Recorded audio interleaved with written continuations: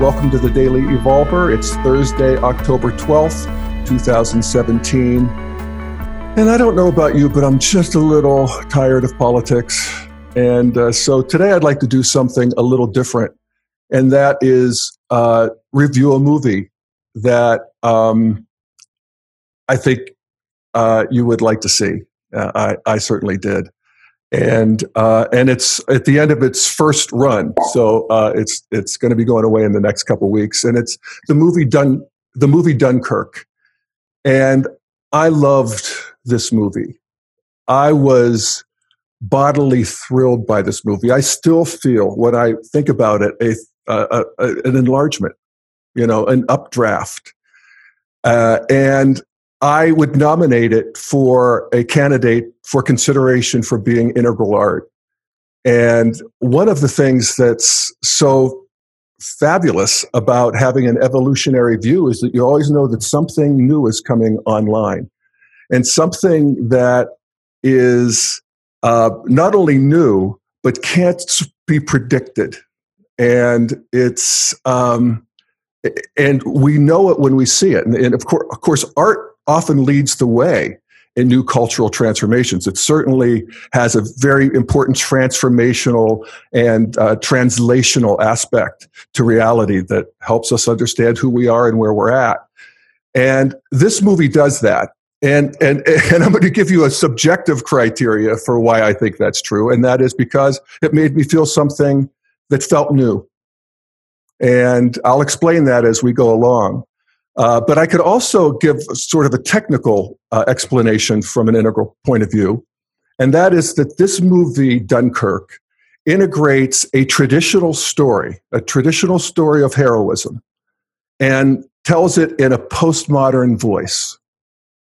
So it is both cool in the postmodern way, and yet dripping with meaning, in the way of great stories of heroism of all time that are meant not to entertain, certainly to entertain too, but to instruct and to transmit something to the audience. And so that is my, quick and dirty argument for it being integral. And let me just say that I'm not alone in my admiration for this movie, although I have my own argument for why. It's a very significant film, very, very highly critically acclaimed already. It was released just over 3 months ago. It has a Rotten Tomatoes rating of 93, and many of them are raves from some of the biggest, most respected movie critics in the world.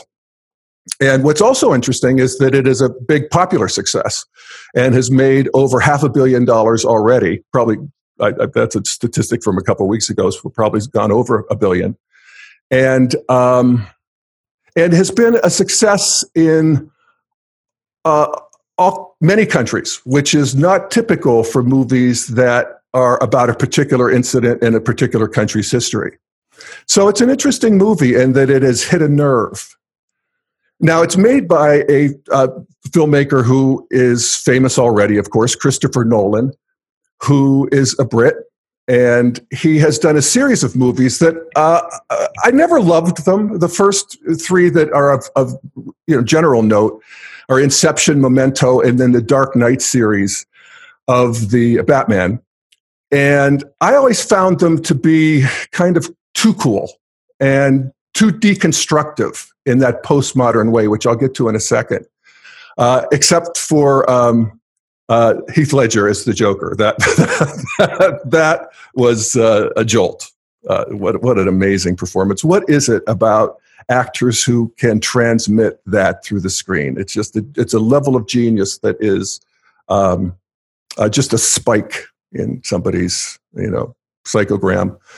Anyway, in Interstellar, which is a movie from a few years ago, he sort of flirted with meaning at the end, and it left me wanting so much more, because I do love his filmmaking. And, he's playing with a little bit of the sort of deep structures of the universe, and maybe an intelligence, and even a loving intelligence that's behind the reality. But, still very cool. And Dunkirk is different. In Dunkirk, he dives right in. And and goes for a story that where the meaning is already pre-installed, and he doesn't try to deconstruct it. So let me just tell a little bit of the story of Dunkirk itself, in case you have been living in a cave. Dunkirk the movie Dunkirk is about the Battle of Dunkirk, which was a battle in World War II, early on in the war, when the Germans had blitzed across Europe and cornered the British and French forces, mostly British, in this little town of Dunkirk, up in northwest France. And there were 400,000 troops up there who were cornered by the Germans. And what was so agonizing about that is that they were a mere 80 miles from home. Britain was just over the English Channel, but they couldn't get there. The boats, they didn't have enough warships, and so they were sitting ducks. And although there's a lot of historical controversy over why the Germans just didn't go in and crush them, and it's seen as a mistake by the Germans, the Germans were at the same time strafing these men who were just sitting ducks out on this beach, 400,000 of them, and 70,000 did die. But out of Britain arose this great rescue, driven by just regular people. And so it was this flotilla of boats, dinghies, fishing boats, pleasure boats, lifeboats, whatever people had, but piloted by civilians, 800 of them, who start steaming across the English Channel and ferry these soldiers back to safety. And they did indeed ferry 330,000 of them back to safety. And so, of course, this has become one of the great legends already of British history, and it's taught and known by every school child in the country. And it's such a historic story, and a heroic story, and indeed literally thousands of individual heroic stories. I mean, the magnitude of it just stretches the heart and imagination. And all of these stories are worthy of whatever glory that history wants to bestow on them. And that's just true. But Christopher Nolan actually doesn't tell really any of these stories, at least not in the way that we expect stories to be told. There's no context.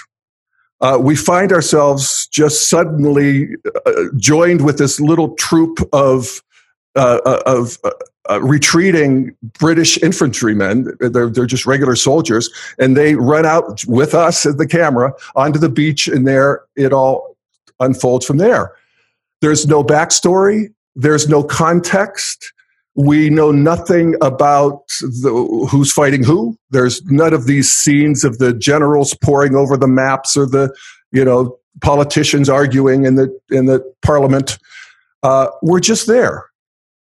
And the infantrymen actually have no backstories either. There's no stock characters like, the plucky one, the bully, the lover boy, the nerd, the coward. And in fact, when I think back on it, they even looked alike. They all just look like young British guys between the ages of 18 and 22. You think Harry Styles from the boy band One Direction, if you know who that is. And I actually found out after the movie that Harry Styles was one of the stars, if you could call it that. They didn't star in a normal way, but he was one of the leads. And I actually had a little bit of a hard time remembering which one he was. So, Saving Private Ryan, this ain't. There's a cool detachment. And oddly, it strengthens the movie. And I'll explain that. So first of all, just a brief sort of recap of the postmodern worldview. And I know I talk about this a lot because the postmodern worldview is the worldview of the leading edge of culture in the developed world. It's the liberals that came online really out of the ashes of the first half of the 20th century, which was seen rightly as a series of conflagrations of tens of millions of people killed in the First World War and these various pogroms and of course the Second World War. And what postmodernity does, and it really gained a cultural coherence in the 60s. We think of it as the 60s. It rejects all of the grand narratives of history, all the grand narratives of, my tribe at the tribal stage, or my clan or creed at the red stage, at the warrior stage, my nation, my religion, my race at the traditional stage, that we are the best. And we are destined to be ascendant. And we are the children of God, the chosen ones of God. And, modernity rejected the mythic aspects of that when modernity or the orange meme came online 300 years or so ago. But even the Enlightenment people, the people who came to bring science and logic and rationality, in their promise and our belief, everybody's belief that rationality would save us from our savagery. But what we realized after World War II was that instead it mechanized our savagery and ended up in concentration camps, which were factories, sophisticated factories with modern logistics, except, the product was corpses. And the atomic bomb, where a weapon that would kill tens of thousands of people at a stroke.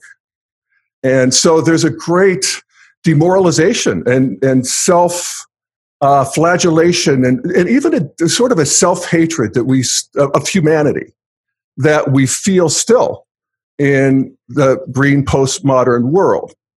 Now, it's worth noting that in actual numbers, the 20th century is the most peaceful century in recorded history, up to the 21st, which is far more peaceful. But in terms of percentages of people who were killed by violence, the 20th century was a smaller percentage than the 19th, 18th, 17th. And that just shows you what a cauldron human history is, So anyway, Integral notices that fact because we, have the information and see the sort of movement of history there. But postmodernity doesn't. And postmodernity basically comes up with the idea that, forget all these grand narratives about who's right and who's wrong and who's more noble and whose women are more beautiful and who has the greater God and who, and forget all of that horse shit. Actually, what history is a series of who can dominate and who can be oppressed by who. And that deconstructs all of these previous stories. Again, the currency here is just basically brute force. And that's what matters, who can oppress who. So the postmodern aesthetic, and we can see this on all postmodern arts forms, literature and movies and fine art, they reject meaning in favor of just experience, And so thus, in this way, it is a postmodern movie. It's a movie with no bad guys. There's absolutely zero effort to establish any moral superiority of our side against their side. We never see a German face. We know nothing about their predicament. I think that in terms of, I remember learning in high school English class this principle that all literature is divided into can be divided into three categories: man versus man. These are sexist language, but here we go: man versus man versus himself, or man versus nature. As sort of an implacable third-person snowstorm or avalanche or tsunami or whatever it is. And in that, using those categories, Dunkirk is actually more in the third category. The enemy is not evil. He's just implacable and relentless and random and impersonal. And you don't see any of the war porn that is so typical of war movies these days, where we have, blood and guts down so well. But, there's no doubt that what's going on is hell. War is hell here too. But you don't see that sort of visceral, shocking, upsetting, war porn that I appreciated that aesthetic judgment on Nolan's part. So visually cool in a way, if you can imagine a war movie being that way, but very sonically hot. And I have never heard anything like the soundtrack to this movie.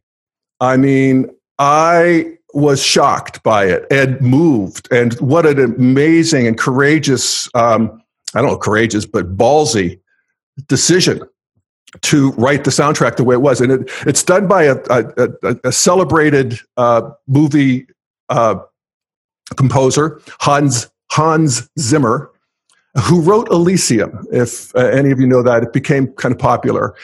And it's one of my favorite soundtracks. And it's very quiet and pretty and ethereal and sort of science fiction-y in a sweet way. This is the exact polar opposite of Elysium. This is a blaring amalgam of, the sounds of war, of the sounds of what's actually going on. So bombs exploding, sirens wailing, heavy equipment clanging, the roar of the ocean, heartbeats, gasping, death. There's nothing to hum in the shower after this movie, if you know what I mean. There's no little themes or anything like that. But this is that postmodern aesthetic. It's just taken to an extreme, a crazy extreme, where you're walloping the viewer in an immersive, visceral experience. Again, experience is privileged over understanding in postmodernity. There's nothing to understand. There's no meaning to anything in postmodernity. It's just this life arising. And so the audience definitely is made to feel as if they've experienced this battle. In our theater, unfortunately, I saw it at the IMAX in Denver. It was so loud that I was holding my ears. I mean, I thought it was a public health hazard, actually. But I can't wait to hear it again at a slightly more appropriate level. So another aspect of the movie that's more postmodern. So we're talking about, just to recap, we're talking about this rejects meaning in favor of experience. Visually hot, sonically cool. I'm sorry, visually cool, sonically hot. And then third, it has the, how it arises is you can't understand the goddamn thing they're saying. Very much. I mean, I got maybe a third of the dialogue. And this is so typical of postmodern art, which is, anti-intellectual, again, anti-ideas. Don't get so hung up on the words and the ideas. Just sit back and let it wash over you. And Christopher Nolan's the worst in all of his movies. I will never watch another one of his movies without one of those little closed caption devices. Because, you wrote a screenplay, dude. That's a big thing. I want to know what's in it. So anyway, that's a critique, I guess. Another aspect of sort of the postmodern aesthetic, and this is very typical of Nolan, is that the time of the movie, the unspooling of the movie, is all deconstructed. And it happens on 3 timelines. There's the week on the beach. There's one day in the boat, a boat coming over, of a man and his son's friend. And it's played by Mark Rylance, who, if there's an actor who can transmit sort of quiet dignity, I'd want to know who it is. So what a beautiful casting all around. And then so there's the week on the beach, the day in the boat, and an hour of a dogfight in the sky with a pilot. And then all 3 of these, British pilot fighting a German. And all of these timelines converge at the end. So what we end up with then is, and this is the postmodern aesthetic, and it's often referred to as surface without depth.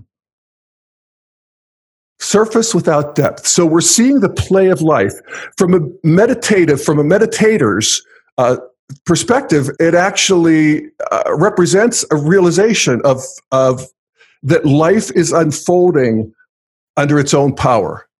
And we, as a meditator, as long as we don't have any preference from one thing over the other, just keep coming back to our breath and watch what's happening, we can watch this unfolding without adding any meaning, basically. And so postmodern art sort of gets us there. There's a certain liberation from the personal that can be quite beautiful. Postmodern art is my favorite kind of art. And I think of some of the great exemplars of postmodern art. One is Cirque du Soleil. There's, again, we don't know the performers. We don't know their backstories. There's no story being told. They don't grow. Nothing moves. But there's just this display of life. Everything's moving in a display. And there's, even if a performer does something that's just awesome and the audience just has to clap and go, oh my God, then our attention is distracted to something else. We're not even allowed that sort of feeling of, oh my God, and we're on to the next thing. And that's a beautiful, it's just overwhelming in a way that really does take us beyond thought. And that's a good thing. I think of a couple movies in that category. One is Moulin Rouge, which is just this wild ride of sensuality. It's just, I've never seen a movie quite like that. On sort of the ugly side of the street, we see Glengarry Glen Ross, which one of my all-time favorite movies. Alec Baldwin, and he's just a great cast. But it's all about this deranged obsession with real estate leads at a real estate office. I mean, and that's all. That's just that. And, you can even see it in popular art. And, of course, the great postmodern example of postmodern television is Seinfeld, where, what's their slogan? No hugging, no learning. Nobody's going anywhere here. It's just this display of the peccadillos of these self-involved people that becomes hilarious because we see that same thing's going on in us. And that's art. It's what art does. So the postmodern art, I'm not dissing it. It's the greatest, except for integral art, which takes the best of the postmodern aesthetic and integrates it into a new thing. And so that's what this movie does. And so how is this movie integral? I just talked about how it's postmodern. And the most important creative decision of this movie is that he chose to make it about the Battle of Dunkirk. And again, for this event, the meaning is pre-installed. You can't see this without getting the transmission of heroism if you tried. And he doesn't try. He does not try to deconstruct that. He could have done something that he does very well, a science fiction movie, where it would have been the same kind of cool, detached kind of voice.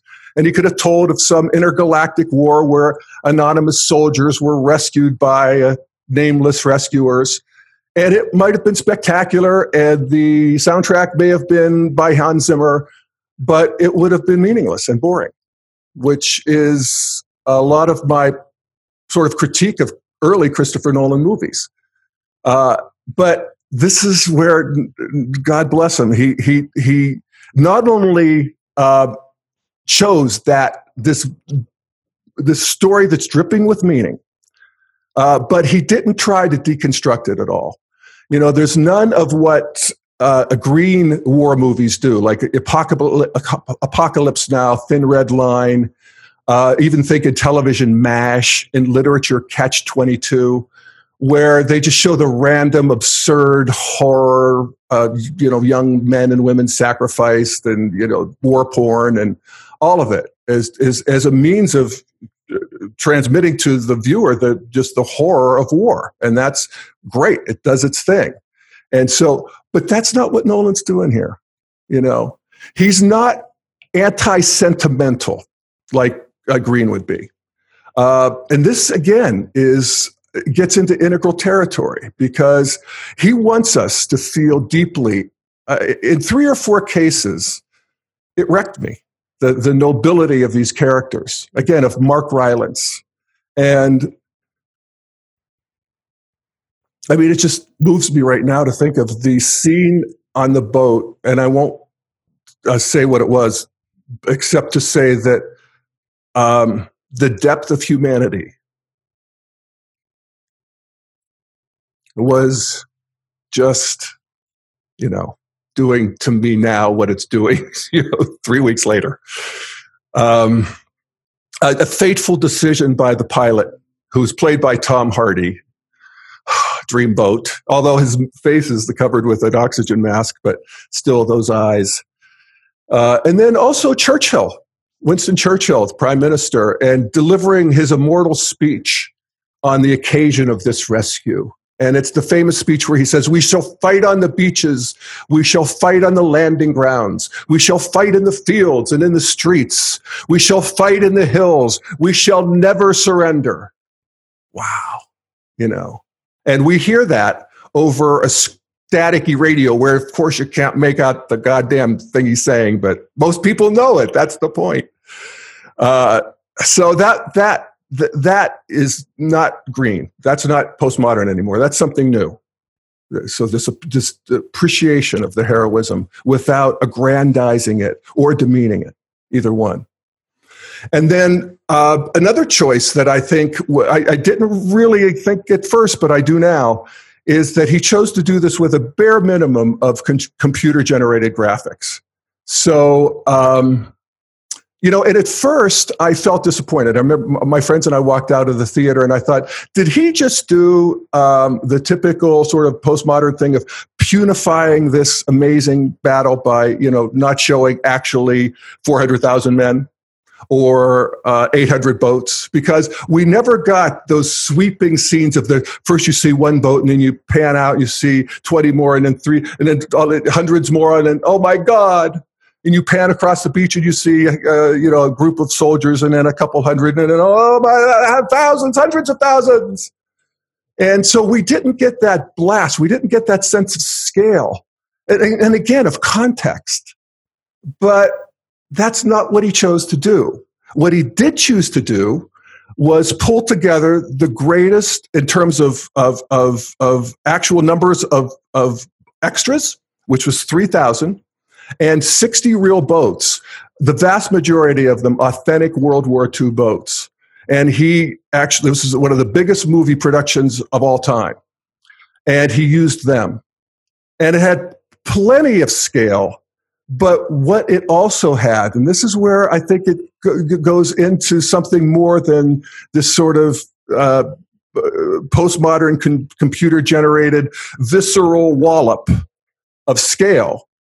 It achieved a verisimilitude, or if I pronounce that right, but just an appreciation of the extra X factor that is delivered, the depth actually, that is delivered when cinema is made out of images of actual people and actual things. Yay, Christopher Nolan. So again, it feels like something new. And again, technically, if we want to look at it, it's this traditional story of heroism told in a postmodern way, which is an integration. And then there's something new that arises out of that. And it transcends into a new artistic expression of the human condition, where, again, our nobility is recognized. And it's not demeaned, it's not aggrandized, there's no extra meaning added to it, but it's liberated in that way into the realization that it's still there and available to us individually and collectively. And we have a responsibility to know it and to act on it. And in that way, the particular becomes the universal. And so Dunkirk actually ends up doing what all of human stories have done throughout history, but except for postmodernity, which will do anything but this. And that is, it focuses on the growth, not necessarily of the characters, but that's the green part, but it indeed is intended to cultivate the growth of the audience. And I'm so grateful for that. And as I said, I feel like a slightly larger person for having seen it. And that feeling has stayed with me for the weeks since.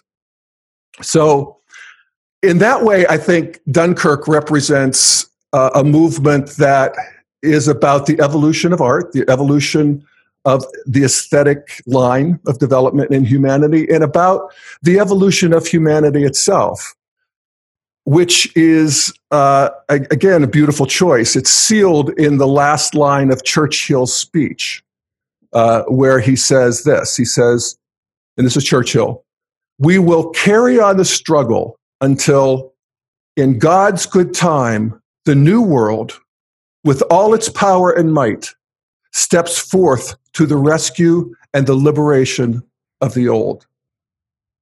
You know, who knew that old Winston was an evolutionary? But let me read that again. It's worthwhile. "We will carry on the struggle until, in God's good time, the new world, with all its power and might, steps forth to the rescue and the liberation of the old." And that is the story of Dunkirk. Winston Churchill was right. And that is the story of our life here on Earth. And it's very meaningful. So I encourage you to see Dunkirk this weekend before it goes away. Or make sure you do get to see it. And of course, it'll be here for all of our big fancy TVs soon too. So, and that, I think it'll translate just fine. So thank you so much. And Corey, any thoughts? Yeah. Great review, Jeff. Awesome review. I haven't actually seen Dunkirk yet. I have to say though, when you were going through Nolan's catalog, I was a little sad you didn't mention The Prestige. I'm not sure I've seen it. No? Oh, that was my favorite Nolan movie, I think. It was the movie about magicians, and David Bowie plays Nikolai Tesla, and it's sublime. It's absolutely sublime. Yeah. Fabulous. I'll check it out. The Prestige. Yeah, The Prestige. I hope I'm getting that right.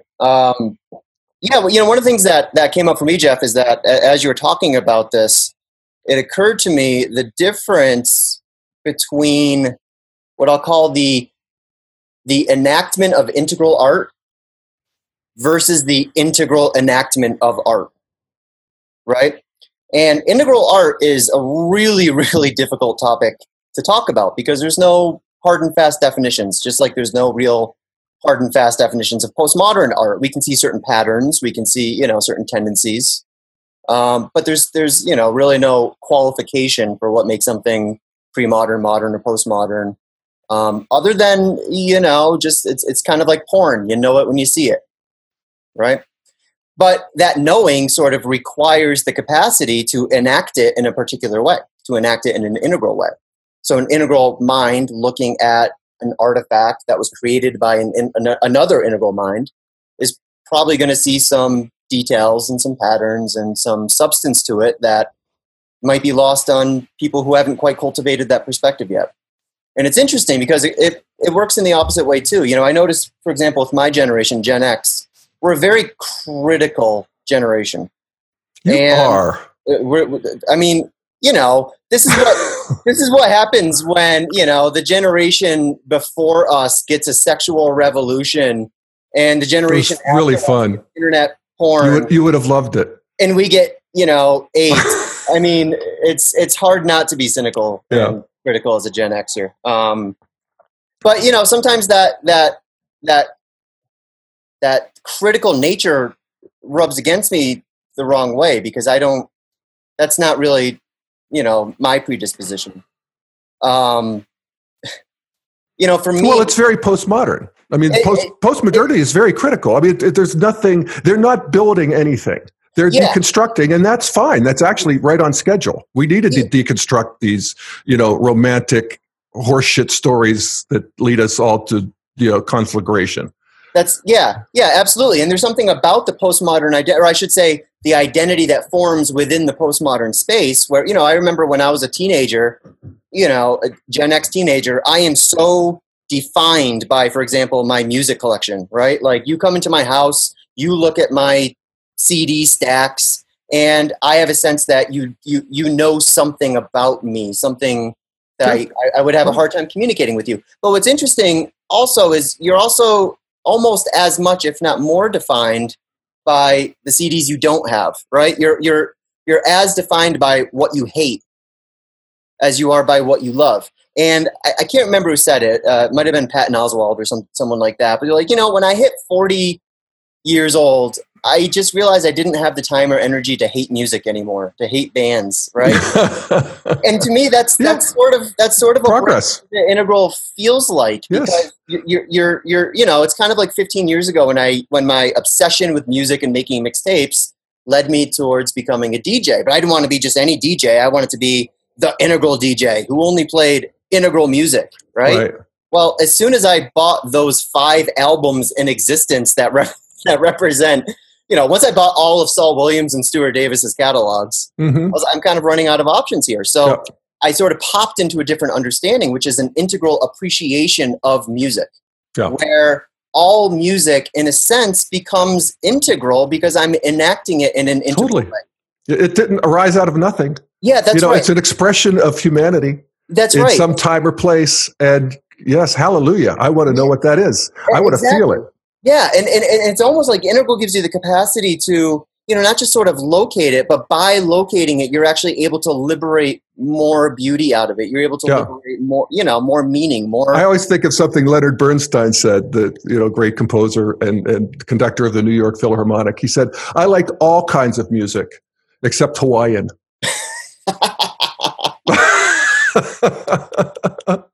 Actually, I love Hawaiian too, but go on. I'm sorry. Well, I mean, I'm not sure if I have a strong point that I'm trying to arrive at, but no, that's true. I mean, there's art that you could say that's a work of integral art, in that it integrates and is doing something new by not being limited by the aesthetic of these previous stages somehow, and it's integrating these previous stages. So that's one thing, and that's what I'm arguing for Dunkirk. Right. And then there's the integral appreciation of art, where you actually just basically appreciate there's what art would you not appreciate? That's right. That's right. And I think, for example, Eminem's recent performance, right? Criticizing. Oh my God. Trump, which, if fantastic. You guys have seen it, was freaking amazing. It's on YouTube. I'm not going to make the claim that Eminem is an integral artist. I kind of would. Eminem in those lines. He's a candidate for me, I got to say. Well, but here's the thing. I think Eminem is very easy to enact from an integral point of view. I think that, he's certainly playing with certain things. I don't know if he, maybe he does. I don't know. I personally don't think he has the cognitive capacity to sort of hang out at those altitudes. But when I watch that video and I'm able to see, things that you don't necessarily see from a postmodern view. I'm able to see the physical transmission of his unbelievable, the breathing and the pacing. I'm able to see the emotional transmission of the passion and it's poetry in motion. That's right. And the intellect is, his lyricism is, you have to actually read his, razor sharp 3, 4, 5 times over in order to get sort of all the layers of meaning that he's packing into it. And to me, as sort of, someone who on a good day is an integral dude, I can look at that performance and it explodes for me. It resonates with me. Yeah. It lights up my own integral consciousness in a way that if I was just having a conversation with Eminem, might not get lit up quite in the same way. Yeah. And that's the power of art. Hallelujah. And it's it's also a difficult thing to talk about too, because art is by its very nature so subjective. So another integral person could be listening to this talk, and they're just as integral as anyone else, whatever that means. And maybe they didn't like Dunkirk. And that's what's interesting about this information. Well, it's possible. No, of course it's possible. There's integralists out there who, are praiseworthy of Trump. And that's okay, because these views get, basically each of our views is enacted differently. There are as many integral views as there are cosmic addresses in the integral neighborhood. Yep. And we're all using the same methodology. We're all using a similar lens, but we're adding to that lens our accumulated wisdom and virtue and life experience and biases and all of that, which is going to cause us to enact this world in very different ways. And that's sort of where the fun is, because I get to look at, how is Jeff enacting this artifact? How am I enacting this artifact? What is Jeff seeing that I'm not seeing? What am I seeing that he's not seeing? Right.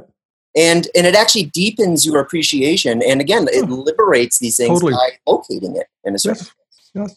Hallelujah. It's beautiful. Well said. It's beautiful. So if anyone who's listening right now has any opinions about Dunkirk, please raise your hand.